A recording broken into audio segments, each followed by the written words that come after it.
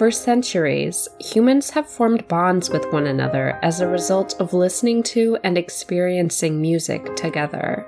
Whether it's through concerts, jam sessions, or kicking back and listening to a favorite record, we gravitate towards those who enjoy the same sounds we do. It was music that brought Sam McCroskey and Emma Niederbrock together. Sam was an amateur horrorcore rapper, and Emma was a huge fan of the genre.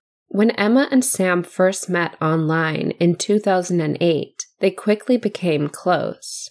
There was no way Emma could have known of the actual horrors that would result from her friendship with Sam. I'm your host, Natalie, and this is Talk Murder With Me, Episode 9, Psycho Sam, The Farmville Murders.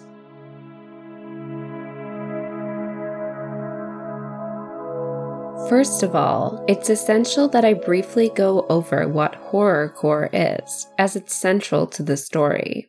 I'm not going to try and describe it myself, so here is the definition from Wikipedia. Horrorcore is based on horror-themed and often darkly transgressive lyrical content and imagery. Its origins derived from certain hardcore hip-hop and gangster rap artists who began to incorporate supernatural, occult, or psychological horror themes into their lyrics. Unlike most hardcore hip-hop and gangster rap artists, horrorcore artists often push the violent content and imagery in their lyrics beyond the realm of realistic urban violence, to the point where the violent lyrics become gruesome, ghoulish, unsettling, or slasher film-esque. I'll put a link in the show notes to the song Assassins by the Ghetto Boys. Formed in 1986, the Ghetto Boys were the pioneers of horrorcore rap, as far as I could tell. Richard Alden Samuel McCroskey III was born December 26, 1988 in Hayward, California, a city in the East Bay subregion of the San Francisco Bay Area. For the sake of clarity, I'll be referring to Richard McCroskey as Sam in this episode. I don't believe many people called him Richard, not even his family, who apparently called him Sammy. Sam lived with his parents and older sister, Sarah. In 2003, the McCroskey family moved to Castro Valley, California, just 3 miles north of Hayward. As a family, the McCroskeys were not particularly close. Sarah McCroskey would later say that they were not a quote-unquote lovey-dovey or leave-it-to-beaver type of family. In the summer of 2009, Sam and Sarah's parents split up, which Sam took pretty hard. Sam attended 2 high schools as a teenager, but he dropped out of both. School was a miserable place for him. He was bullied for things like his weight and his ginger hair. His sister Sarah described him as very passive and someone who rarely stood up for himself. Sam had very few friends at school and spent the majority of his time alone in his room. The social networking site, MySpace, became his escape from reality. In 2008, 20-year-old Sam was living at home, working part-time as a graphic designer and dabbling in making music, namely horrorcore rap. He uploaded his music on MySpace under the name Psycho Sam, the word psycho spelled S-Y-K-O. He also began communicating and making friends with other horrorcore fans and rappers. The following is a few lines from the song titled My Dark Side by Psycho Sam. You're not the first, just to let you know. I've killed many people and I kill them real slow. It's the best feeling watching their last breath, stabbing and stabbing till there's nothing left. Emma Niederbrock was born October 15, 1992, to parents Mark Niederbrock and Deborah Kelly in Champaign, Illinois. At some point, they moved from Illinois to Farmville in Central Virginia, although it's not clear exactly when. In 2003, Mark began serving as a pastor at Walker's Presbyterian Church in Hicksburg, Virginia. Deborah was a professor in sociology and criminal justice at Longwood University in Farmville. Emma had been homeschooled since middle school. At the beginning of 2009, Mark and Deborah divorced. Emma stayed in the family home with her mother, and her father moved out. Emma could often be found browsing and chatting with friends on MySpace, where she went by the name Ragdoll. It was on MySpace that she listened to horrorcore rap, met other fans, and learned about upcoming music festivals. In September 2008, then 15-year-old Emma met amateur horrorcore rapper 19-year-old Sam, Psycho Sam, McCroskey on MySpace. The two began chatting regularly, online and on the phone. If they were adults, you wouldn't have thought twice about the age difference, but Emma was still a minor. Sam, while quite immature and young looking for his age, was an adult. By September 2009, Emma, now 16, and Sam, now 20, had been talking daily for almost a year. I'm just going to say here that Sam thought of Emma as his girlfriend at this point, but it's hard to tell how serious she was about him, given how events would later unfold. They had never met in person, but they were clearly very good friends, given how often they talked. Strictly for the Wicked was an all-day horrorcore festival scheduled for September 12, 2009, in Southgate, Michigan. Emma and her best friend, 18-year-old Melanie Wells, made plans to attend. Melanie, who lived in Inwood, West Virginia, about 3.5 hours from Farmville, had been to many similar festivals with Emma before, and the two always had a great time. Emma and Sam decided that Strictly for the Wicked festival would be a great opportunity to meet in person for the first time. Emma's parents, however, were understandably apprehensive about their 16-year-old daughter meeting up at a festival with a 20-year-old man she had never met face-to-face. Mark and Deborah decided that they would drive Emma, Melanie, and Sam to Southgate and busy themselves in the city for the day while the festival was going on. Mark and Deborah were divorced at this point, so they were going out of their way to make Emma happy. On September 6, Sam left California for Virginia. Emma was excited to finally be meeting him in person. She posted to his MySpace page on September 7th. Next time you check your MySpace, you'll be at my house. I love you so, so much, baby. Forever and for always. The timeline isn't completely clear, but from what I could tell, Sam arrived at Emma's house in Farmville on the 7th, or maybe the 8th. Melanie arrived at Emma's on the 7th. I found it a little odd that Sam came to stay at Emma and Deborah's house for several days before the concert, given that Deborah did not know much about him at all. For all she knew, he could turn out to be a total psychopath. The drive from Farmville, Virginia to Southgate, Michigan is around 10 hours, 639 miles, with no stops. The festival doors opened at 1 p.m. on September 12th. I'm guessing that they drove part way the day before, stayed over somewhere, and then drove the rest of the way to the festival on the morning of the 12th. This is just a guess, and it's not actually that important to the story. What is important, however, is that when Emma first set eyes on Sam the day he arrived at her house, she was not impressed. He had evidently made an effort to change his appearance for his MySpace photos. In reality, he looked like a different person. He appeared younger than his 20 years and was shorter than Emma realized. He wore an oversized black hooded sweatshirt and baggy black cargo pants. His greasy red hair was combed straight down on his forehead. Emma was not attracted to him.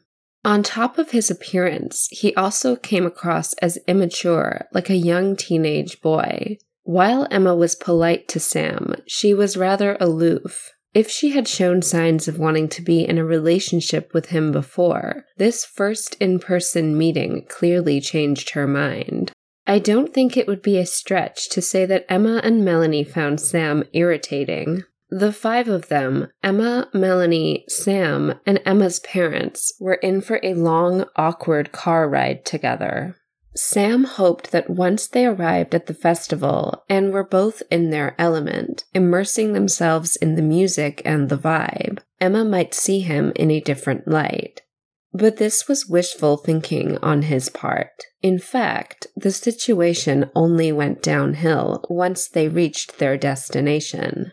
According to others at the festival, Emma paid Sam little attention throughout the event. Not only was she not interested in him, she was reportedly flirtatious with other guys, in person and by text. Sam noticed and did not take this well. The festival ended at 11 p.m. on September 12th. The following day, Emma, Melanie, Sam, and Emma's parents drove back to Farmville from Michigan.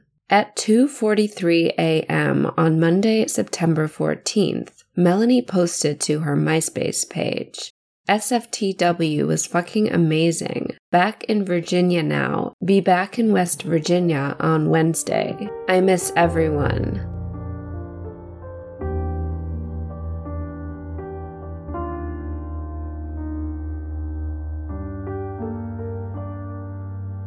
After the post to her MySpace, Melanie went quiet. Neither her friends nor her family heard from her at all the rest of Monday or on Tuesday. This was not like her at all.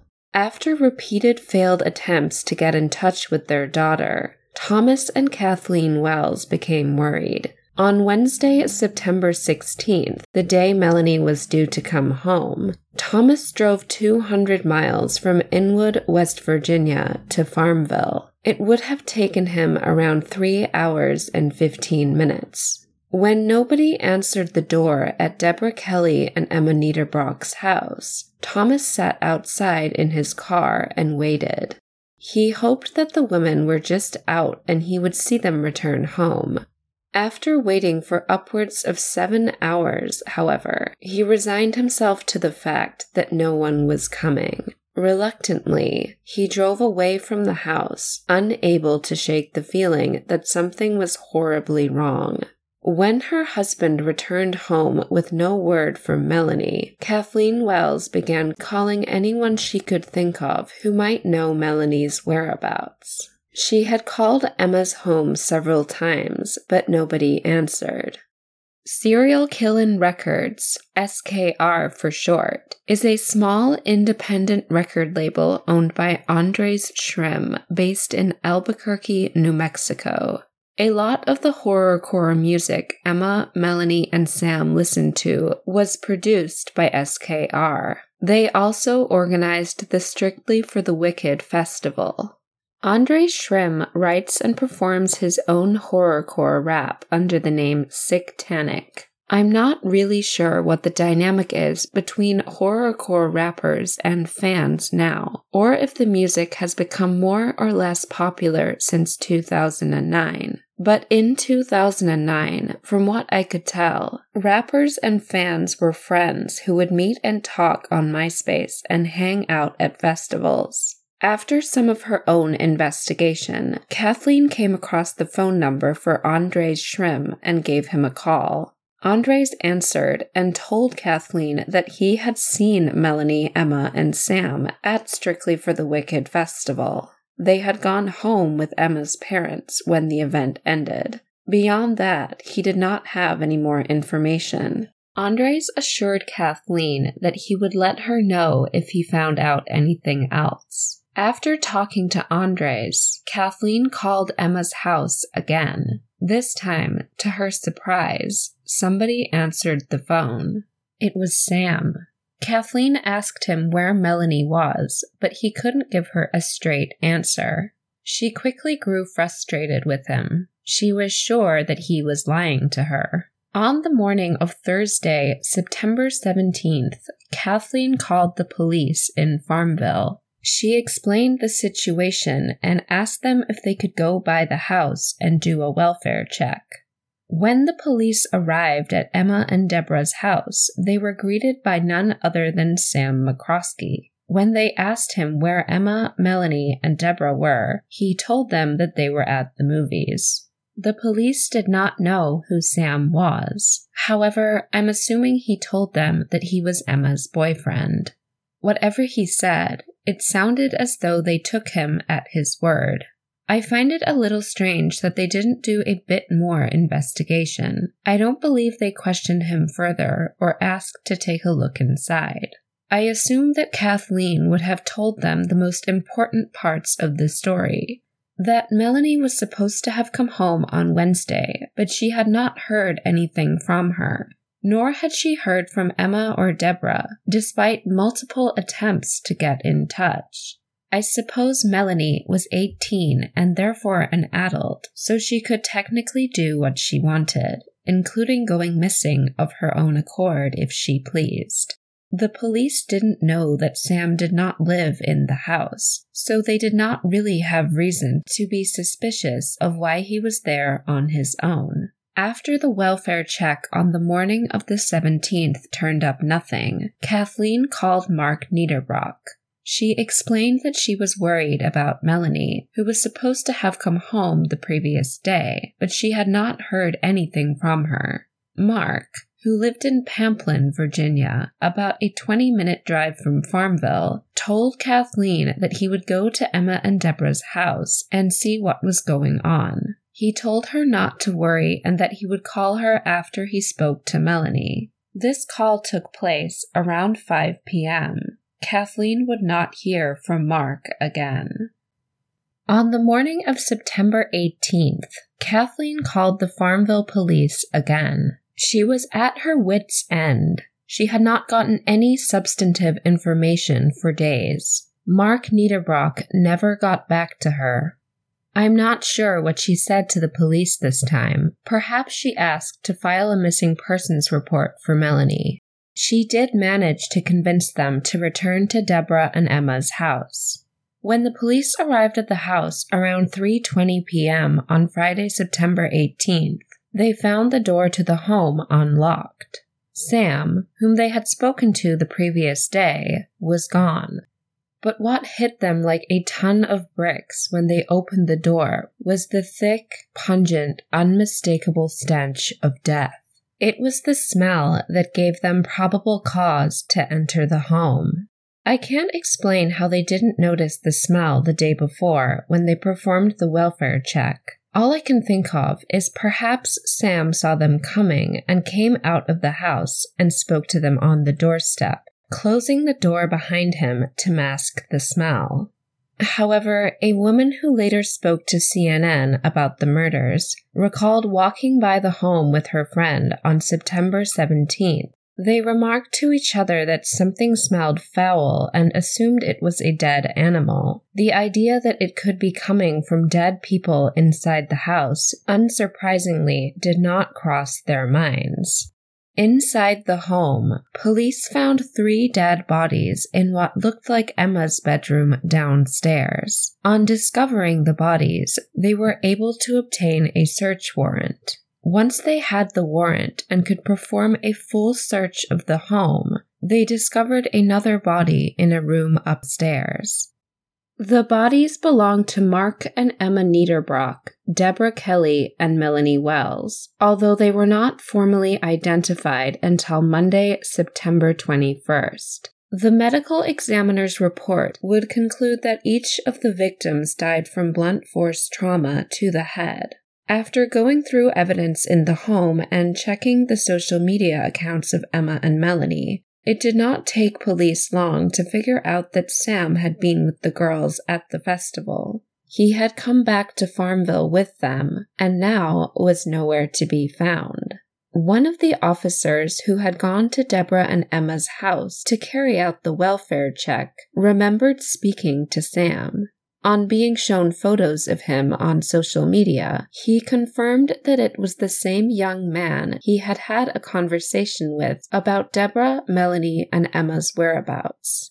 The police declared a manhunt for Sam McCroskey. Much earlier that Friday, around 4 a.m., a homeowner who lived on Poor House Road in Farmville called police to report a car that had gotten stuck in a ditch at the end of their driveway. In the car was Sam McCroskey. A tow truck and a deputy showed up at the home, and Sam was given a ticket for driving without a license. When asked about whose car it was, he responded that it belonged to his girlfriend's dad. The bodies of Mark, Deborah, Emma, and Melanie would not be discovered for another 12 hours. At this point, Sam was not wanted by the police. While the deputy and Sam were talking, it came up that Sam had plans to fly home to California the following day, Saturday the 19th. The tow truck driver, Elton Napier, offered to give Sam a ride. He accepted and asked to go to a gas station. Describing Sam, Napier told the media that he had never encountered such a terrible smell in his life. He said that he had to hold his head out of the window to stop himself from gagging. He stunk like the devil, Napier said. Up to this point, it seemed as though Sam had gotten pretty lucky. However, his luck was about to run out. Sam caught a cab to Richmond International Airport on the evening of Friday the 18th. He planned to stay the night in the airport before catching a flight to California the next day. When the deputy who responded to the call about the car stuck on Poorhouse Road realized that Sam McCroskey was the man he had given a ticket to at 4 a.m., he alerted his fellow officers. He told them that Sam planned to fly to California the following day. Early in the morning of September 19th, police apprehended Sam McCroskey, who had been sleeping in a chair in baggage claim at Richmond International. He was initially charged with the murder of Mark Niederbrock, grand larceny for stealing Mark's car, and robbery for taking money from Mark's wallet. More charges would come imminently. After it came out that Sam had been arrested, his friends and family expressed their disbelief. Sam's sister said that at first she could not believe it, but then reality hit her.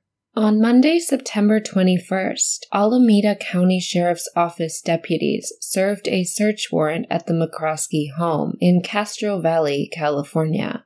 They seized phones, computers, and everything they could connected to Sam.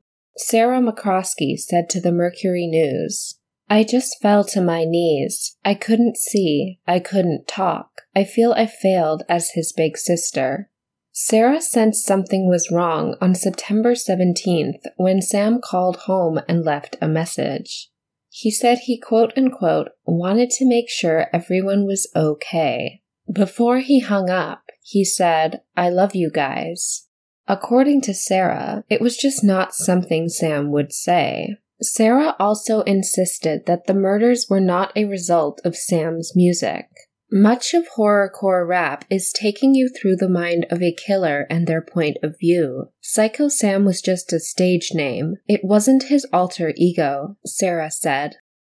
Andre Schrimm would echo Sarah's initial belief that Sam was just not capable of such an act of violence. You would never ever imagine that kid even being a suspect. If he is found to be guilty, I would be 100% shocked.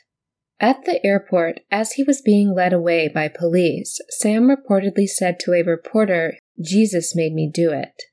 Members of Mark Niederbrock's church speculated about Sam's motivations. Luther Glenn, a member of Walker's Presbyterian Church, said, "I think it's deeply rooted in Satan, if you want to know the truth." On October 19th, 2009, Sam McCroskey was indicted on 6 counts of capital murder, 1 for each of his 4 victims, as well as capital murder for murdering multiple people within 3 years. The evidence against him was overwhelming. His court-appointed attorney, Carrie Bowen, told Sam that they would have to reach a plea deal in order to avoid a trial and with that the death penalty. Nearly a year later, on September 20th, 2010, Sam McCroskey pled guilty to 2 counts of capital murder and 2 counts of first-degree murder and waived his right to an appeal. He was given 4 life sentences in prison. Prince Edward County Commonwealth's attorney Jim Ennis said of Sam's motive for the murders, I think he had a certain expectation of the relationship with Emma Niederbrock, what it was going to be like after a year on the computer, and it did not turn out to be what he imagined it was going to be like. The families of the victims declined to speak to the media, but they issued a written statement expressing that they were relieved the case was over and they believed that justice had been done. Sam did not say anything during or after the hearing. He was caught on camera smirking as he left the courtroom. His attorney, Carrie Bowen, said he smiled when he was nervous and was remorseful for what he did. But Farmville residents were less than convinced that Sam felt remorse for his actions. Sam McCroskey is currently incarcerated at Wallens Ridge State Prison in Big Stone Gap, Virginia. So, how did the killings unfold? The district attorney's office and law enforcement pieced together the events of September 14th and 15th, 2009. The following is an account of what happened. It was concluded that Sam's rage towards Emma for rejecting him at the music festival was his motive for the murders. Mark, Deborah, and Melanie were really just in the wrong place at the wrong time. Sam had been drinking and smoking marijuana, his blood boiling as he became increasingly furious. Melanie was killed first while she slept on the couch in the den. He then killed Deborah in a room upstairs, and finally Emma in her downstairs bedroom. The three women were murdered in the early hours of September 15th with a ball-peen hammer. None of them awoke during their attacks, indicated by the absence of any defensive wounds. From around 3 a.m. on Tuesday, September 15th, to 5 p.m. on Thursday, September 17th, when Mark arrived, Sam stayed in the house with 3 dead bodies. The police came by during this time to carry out the welfare check Kathleen Wells had requested. When Mark Niederbrock went to the home on September 17th, he was ambushed in a room downstairs. Mark was ultimately beaten to death with an 8-pound wood-splitting maul. Sam said that he used the maul to kill Mark because he believed the weight of it meant he would not suffer. After killing Mark, Sam dragged his and Melanie's bodies into Emma's room. For some reason, he then tried to clean up the den. He also recorded a video of himself in which he spoke to the camera, talking about how he knew he would have to pay the consequences for what he had done, and that he was contemplating suicide. At around 3:45 a.m. on Friday, September 18th, Sam fled the scene in Mark Niederbrock's Honda after stealing the cash from his wallet. Shortly after, the car got stuck in the ditch on Poorhouse Road. Following the murders of Emma, Mark, Deborah, and Melanie, there was unsurprisingly an outcry from the public over horrorcore rap. I'm not saying that the music isn't extremely dark and violent, but does that make everybody who listens to it a cold-blooded killer? I don't think so. After unspeakable tragedies like this one, people are quick to point fingers.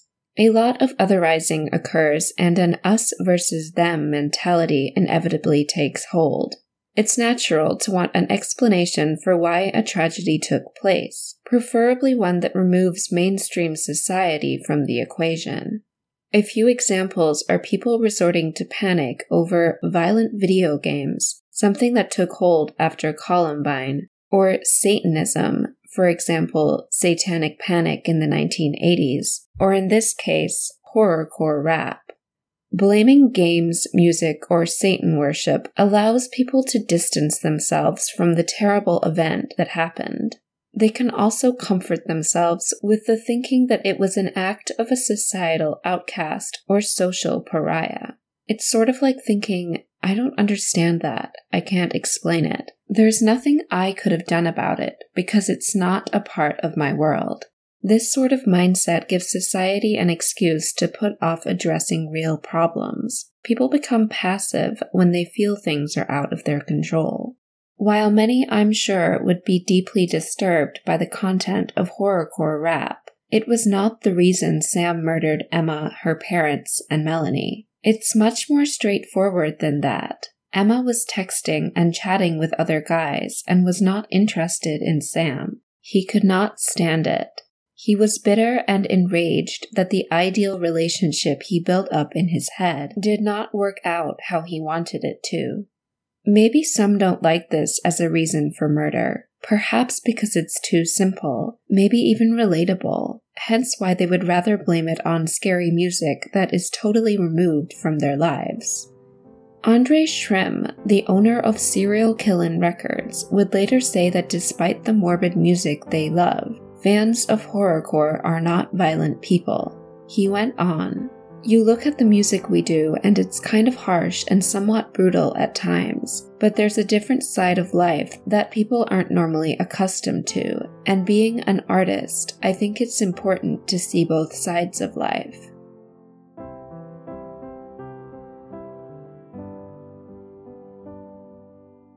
Thank you so much for listening to this episode.